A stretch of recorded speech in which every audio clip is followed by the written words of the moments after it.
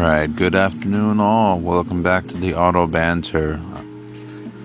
I apologize if some of my videos are not going, audios are not going where they're supposed to be going. I think I posted accidentally on top of another video. However, I will quickly recap. The Honda Accord 1993 is back up and running. TPS is going back on. New wheels are on the way, and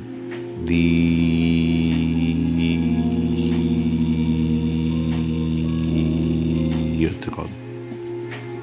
Oh, transmission mount. I got another transmission mount for it. So with that being said, then the car should be running okay. It's going to run for a little while. It's going to need a welded exhaust, which I will do. I don't want the car to sound like a tin can. But otherwise, things are looking up. So I looked through my views, and thank you guys so much for, listening and tuning in and whatever you want to call it. But I seen that I have a few people listening, so thank you guys so much. But yeah, I'm gonna go ahead and scoot out. Yeah, have a good one. Be safe.